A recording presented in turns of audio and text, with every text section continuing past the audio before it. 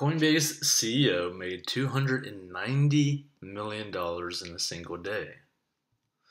The Coinbase Global Incorporated chief executive Brian Armstrong sold almost $290 million worth of company shares following last week's stock market debut.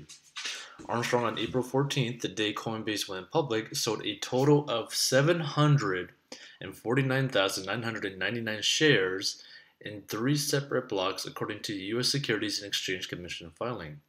The sales were done between the prices of $381 and $410.40 per share.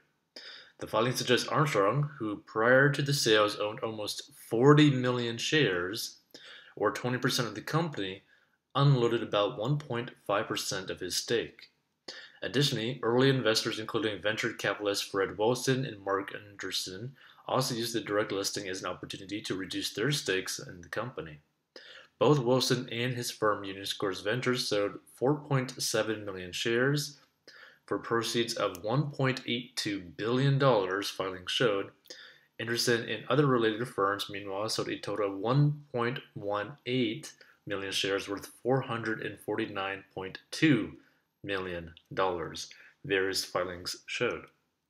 So Coinbase shares opened for trading at $381 apiece and climbed as high as $429.54 before settling at $328.28.